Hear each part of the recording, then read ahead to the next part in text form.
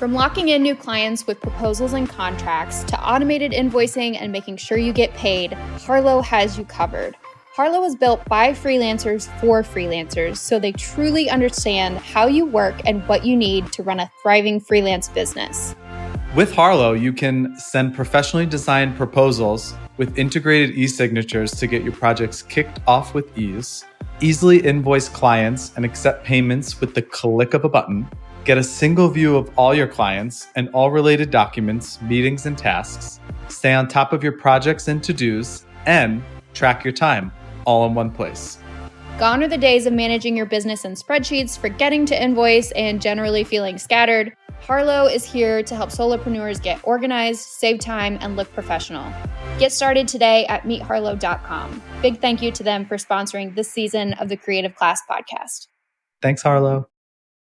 Hi again, Kaylee and Mike back here to talk to you today about platforms like Upwork and Fiverr and kind of those middleman type services where, yes, there are lots of freelance jobs listed, but often it's kind of a lot. It's a lot to sort through. It can be a race to the bottom.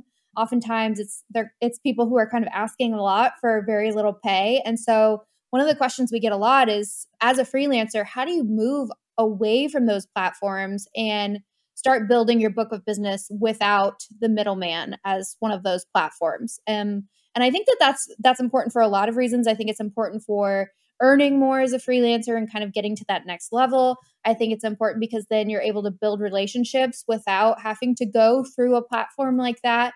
And I think it just opens a lot of doors to opportunity, to where rather than being on the defensive side of things and just kind of fielding jobs that are put out there, you can be more strategic about taking jobs that you actually want to take, or working with clients and pitching ideas of your own, specializing a little bit more. So just more control over your day-to-day operations rather than just refreshing on a site like Fiverr and hoping that something good comes up and you're the first one to reply. So I think that you have some experience, right, with these types of platforms. So I want to hear about that and how things evolved over time. Yeah. So I definitely started off on Upwork. My true entry, because I had a freelance photography stint for a hot minute, but my full-fledged I'm a freelancer thing started on Upwork through writing. Yeah. So, and obviously, that was because I had a friend who was a freelance graphic designer. I was trying to figure out what to do with my life, and I hated working in restaurants. And he was like, "You should become a freelancer." I was like, what does that mean? I was like, what am I supposed to freelance? So I was pretty good at writing. I always got good scores in college, and I worked in research labs in college and wrote the research reports. So I had some background in that. So the only place, to start was going to Upwork, and freelancer.com and all that stuff. And, I did start with those $25 an hour jobs, and not $25 an hour projects. And I tested a bunch of different models. I would charge $10 an hour to write articles. I would do again, the $25 piece per word stuff. And the one thing that I did learn from using Upwork, because at some point you need to get off. You can't live off of those platforms. I know some do have the top rated and stuff, and they flash those people all about. But why the hell do you want Upwork taking 20, 10, 5% of your earnings off of everything? It just becomes ridiculous. And you do see these people with these awesome profiles, but check how long they've actually been on Upwork. They could have been on Upwork for 8 years. Now it's a lot different place. Or eWork, I think it was before Upwork, or they merged or something like that. And what I did actually learn from that is how to pitch, because you do have to, in order to get seen on Upwork, you have to learn how to pitch. So one day I was like, why am I wasting my time here on Upwork? I can just pitch other people, and I can use these pitches that I write in Upwork to pitch on gigs in other places. And so my kind of transition off of Upwork after being on it for quite some time. And I was top rated. I did it because I was really, I didn't know what else to do. I was and when I do things, I do them 100% or 0%. There's no in the middle. So I was every day I was sending out pitches, fire fingers, and that's kind of my story. And what the biggest shift for me was when I started pitching job boards instead. I'm not even talking pitching direct to clients like publications or people that I wanted to work with. I started browsing around on I think We Work Remotely had freelance jobs at the time. I think they've moved since then to mostly full-time roles, but I think they still have freelance stuff. But We Work Remotely, I think it was Copy Blogger, and job boards. And I started using just the same pitch format that I was using inside of Upwork. I did try freelancer.com too, but the jobs were even worse than Upwork. So they paid even worse, if you could imagine. So I used that pitch format just to pitch directly through job boards, I should say. And that was kind of my stint in the marketplaces. And, I could say with confidence that the minute you get off those job boards, the minute you get off of those marketplaces, you start to realize wow, I'm making a lot more money than I did on that marketplace. Cause they trap you. They make you think you cannot live without their lead generation, And we have a lot more to talk about that, but Kaylee, I want to hear, I know you used a couple of marketplaces in your past. Yeah. I'm not sure if it was Upwork or not, but kind of give us your background.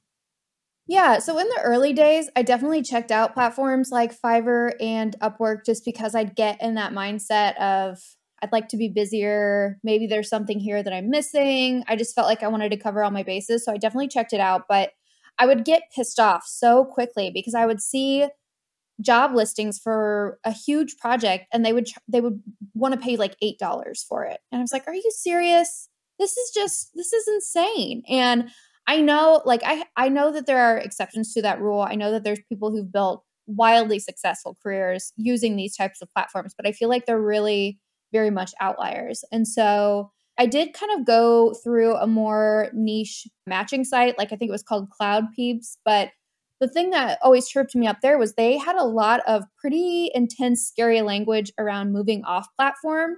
So you were pretty locked into using them as the middleman. And I get that, right? That's how they make money. That's their business model. But there was very much you can't move this. If you're going to work with this client, you have to work with them for X amount of time and you have to give us our cut. And if you don't, we will find you. We will get our money hunt you down. from you. Yeah, pretty much. And so that was intimidating. We're going to buy your data profile from Facebook. Yeah. Find you. Yeah. Oh my gosh. So for me, I thought, okay, this is an opportunity for me to find things that'll fill my time. It ended up not really being a great fit for me. But what I hear now from people who are still kind of going that route and saying, okay, well, I'm just going to try it out, see what it's like.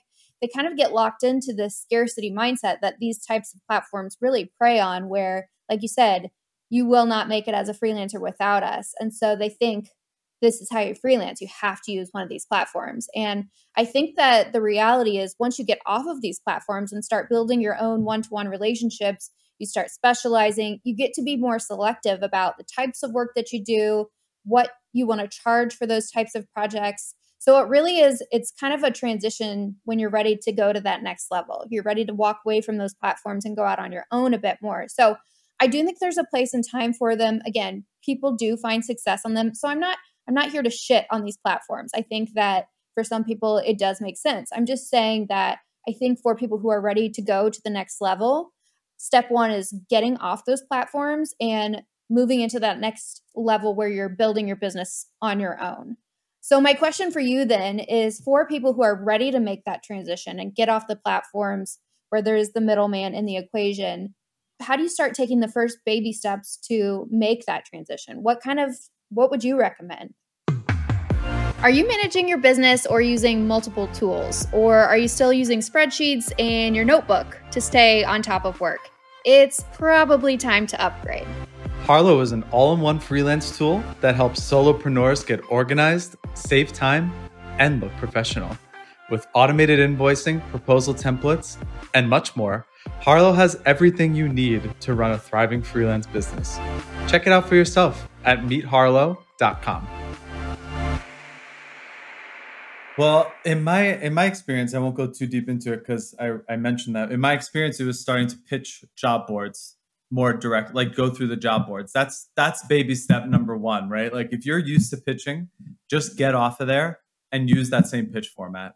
And you can use that pitch format to pitch directly to clients, right? If you're doing a cold email outreach, which I did try cold email outreaches too for a while. And then I never tried LinkedIn, only because I'm like hesitant to like cold pitch people on LinkedIn. But I know some people who are very successful in doing LinkedIn outreach.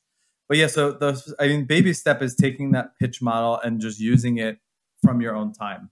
Second was putting yourself out in the open now, right? So you don't have the discoverability of Upwork anymore. You don't have the profile that exists. So you need to you need to build your profile from scratch pretty much, like, and put yourself out there in the world. And that means, maybe through Twitter or Dribble or, Behance or whatever. Yeah. I think that's such good advice. And the portfolio, I'm so glad you touched on that because I never really thought about that. But once you have a great body of work to show and you have a curated portfolio, that is a big part of this process, is like building a body of work that you're proud of, that's specific to a certain type of industry or a certain type of client. That's how you start moving down that path to having a niche and being seen as a specialist who does one very specific type of thing. And I feel like, yes, there are freelancers out there who still do a lot of different projects, but I feel like the ones who have really successful long-term careers are the ones who are known for being the go-to person for something, right? So yeah, that's a really good advice. And I think that there are so many great tools out there that make this so easy today. I love that you mentioned some of those platforms like Dribble. And I mean, there's plenty for writers too. There's like a Contently.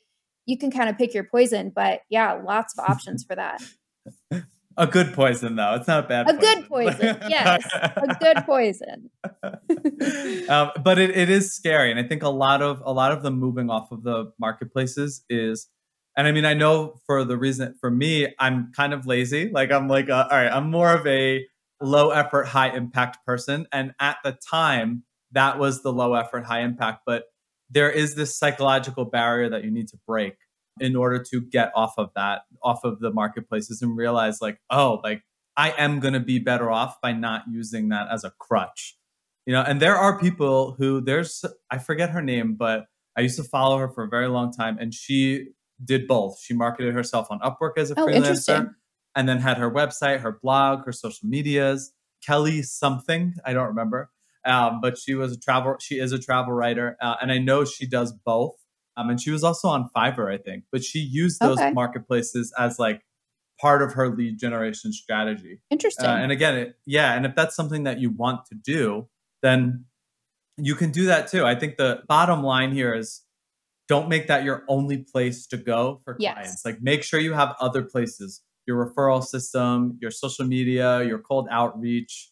And it's just more, you have so much more flexibility, right? Like when you leave the platform, you have the same template page on all those platforms, but with your own website, you can put, I don't know, like a dinosaur eating a pizza on your page, if it reflects your, and that actually comes from Rachel Pilcher. She has like a really crazy website. She's a freelance copywriter, and she's got a really fun, like awesome website. And I think there's a dinosaur eating a pizza or something like that, but you can't have that like personality in other places. So the only place that you can show off your personality and your brand is through the things that you create from scratch. Yeah. Yep. Totally agree. And that's another thing that people often say is with these platforms, there's not a whole lot of customization. You don't get to really show your specialized skill set. So the other thing that people worry about is if I transition to using my website and kind of my personal brand as the primary way I'm like telling people about my business, that is scary because the more specific you are, you think the more you're kind of pigeonholing yourself. Mm-hmm. And I think that multi-pronged approach of having, maybe you still have those platform profiles going, but your customer facing marketing, which is your website, your social media, that can be positioned as more specific. So that's kind of your outbound persona that you're presenting to the world. Yeah, you're still going to get questions from people who know you from before or from a past job or a past life, whatever, who are going to say, can you help me with this random project? And maybe that's something you want to take on, but you're not outwardly marketing yourself as like, I do anything and everything. You just kind of filter things on the back end. And so that's one way to think about it, is that your website, your portfolio, everything that you position as far as like marketing yourself through your own online real estate, that's where you get really specific. And then you can decide you're still, I mean, I still get queries all the time from people who are like, can you help me with a landing page? And I'm like, I don't do that, but that sounds interesting. Maybe I will. So you can decide. You have the ability to make that call. Whereas on those platforms, you're kind of you're on the defense, right? You're trying to get those jobs that are listed rather than being the person getting to make that deciding call. Oh, I love that. I love that. And also, I just want to say, if there's someone to listen to about positioning, it's you. Because I remember when I first got into freelancing, I found you as one of the first people. And I remember your tagline was writer for e-commerce platforms and the things that Tools that integrate with them. Not them. the tools that integrate with them. I knew how to remember it, but is that general line. And right when I landed on your page, I was like, oh, okay, she's the e-commerce gal, you know, like she's the one that you go to if you're an e-commerce platform. And that was how I found you, you know, and if I found you like that, that's how all your other clients are going to find you probably. And the thing that feels weird about that sometimes is if I were to say that I'm a freelance writer that helps e-commerce platforms and the software that integrates with them, to an average Joe, that's gibberish. That makes no sense at all. My mom doesn't know what I do. Anybody I say that to that I meet, you know, that I knew from high school or college, they're like, translate that for me. I don't know what that means. But for the people who want to hire me, that instantly is like, oh, that makes sense. That's exactly what we're looking for. So you got to speak your customer's language, and you really have to use the words that are going to register with them, even if it feels, again, like, I don't know if I want to be that specific. That might keep me from getting opportunities. More specific is better. And it seems counterintuitive. It seems like you are taking yourself out of the running for so many opportunities, but you're actually being more strategic. And it's just a good way to position yourself to be the go-to person for a specific type of audience, you know, within a niche or an industry, doing a specific type of work. So if you're a graphic designer, maybe you specialize in logos, or if you are somebody in the design space, maybe you specialize in like websites built on a very specific platform, like maybe your platform of choice is Squarespace, and you focus on building websites specifically for athletes. So again, like that's 3 buckets that you're getting more specific on. And that's, again, something to be thinking about as you're wanting to move off these platforms like Upwork and Fiverr. Who is it that you want to work with? Of the jobs that you've done maybe on those platforms so far, what did you enjoy the most? And what did you hate? Like, what do you absolutely not want to do? So you're learning about yourself, but you're also figuring out how can you position yourself better. I love that. And Kayla, I do have one more thing I want to touch on before, you know, the end of this episode, because I just thought about it while you were talking. So one thing that's also these platforms have is that messaging communication. So you kind of have this like space where you and the client exist together, but it's like an Upwork space. So I was curious, for you have a lot of different channels where you can find clients from. Like, do you have a preferred tactic that you use, or how do you keep in touch with clients like one-to-one, right? Like, you have a crap ton of Twitter followers, you have a newsletter, like, so kind of what's your way of keeping in touch with clients and, you know, like kind of keep staying top of mind? Yeah, it is not fancy. It is the most low-tech way you could ever imagine. So I go through my invoicing software, and I do this like once a month or once every 2 months. And I'm like, who did I like working with? And if I liked working with him and I haven't heard from them for a while, that's somebody I want to follow up with. And then number 2, like, who paid well? Who paid well? Who paid on time? Who was easy to work with? And so at this point, most of the people I work with, I've been working with for a long time. There is the occasional newbie in there where maybe we have a project and it goes really well. And then, you know, we do the one and I don't hear anything. So I'll check back in and they're like, oh yeah, actually we need you for X, Y, and Z. So I just use my invoicing software. It's not scientific or anything. What about you? How do you tackle that? So one place I actually do this is I go into all my clients' Slacks. Like, I actually prefer that clients put me in their Slack. Interesting. Because then I have full communication with them whenever. Sure. And the upsell, I mean, some people are hesitant. They won't put me on like their company-wide Slack channel, obviously, but I'll have like a direct message to them or a couple of other collaborators who are on the projects that I'm on. And that that's been huge because they never forget me. You know, I'm course. Yeah. I'm You can always just pop in there. and say, hey. I'm always there. And I'm like, I make it a point to, for example, if I see an opportunity, I make it a point to just send it through Slack. Hey, I saw this opportunity for us in this bucket of, that we're working, this topic that we're going after, whatever. Just run with, I can do it. You can give it to someone else, whatever. I just wanted you to have this. And that's a big way. That's a big way that I keep communications with all my clients. And there's even been the case where someone did not pay my invoice and I hit them up in Slack and I was like, hey, just want to remind you that you still haven't paid this invoice. And they're like, oh my God, I'm so sorry. It'll be done today. And it was done like in 3 hours. So it's like, again, that's a very, like, I hope people just pay you on time. But there are cases where people don't. So, but yeah, getting into the Slack group. I don't have any clients in my newsletter personally. Also, my newsletter is more towards like freelancing and stuff like that. Yeah. But yeah, so Slack and then just hanging out with people on Twitter. That's mostly how I communicate with potential clients and clients.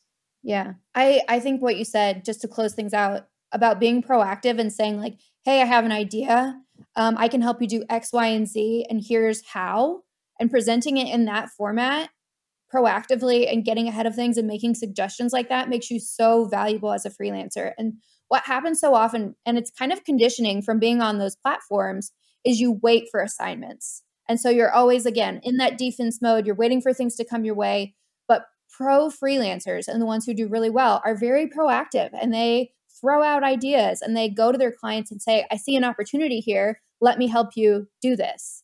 Here's how I can help solve this problem for you. Or here's what I can bring to the table. I have some ideas for you to think about.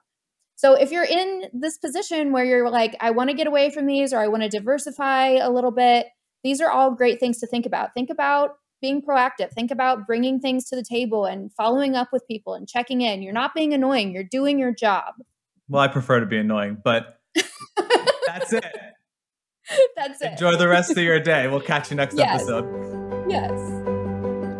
Want to go pro with your freelancing career? Check out creativeclass.co for more information.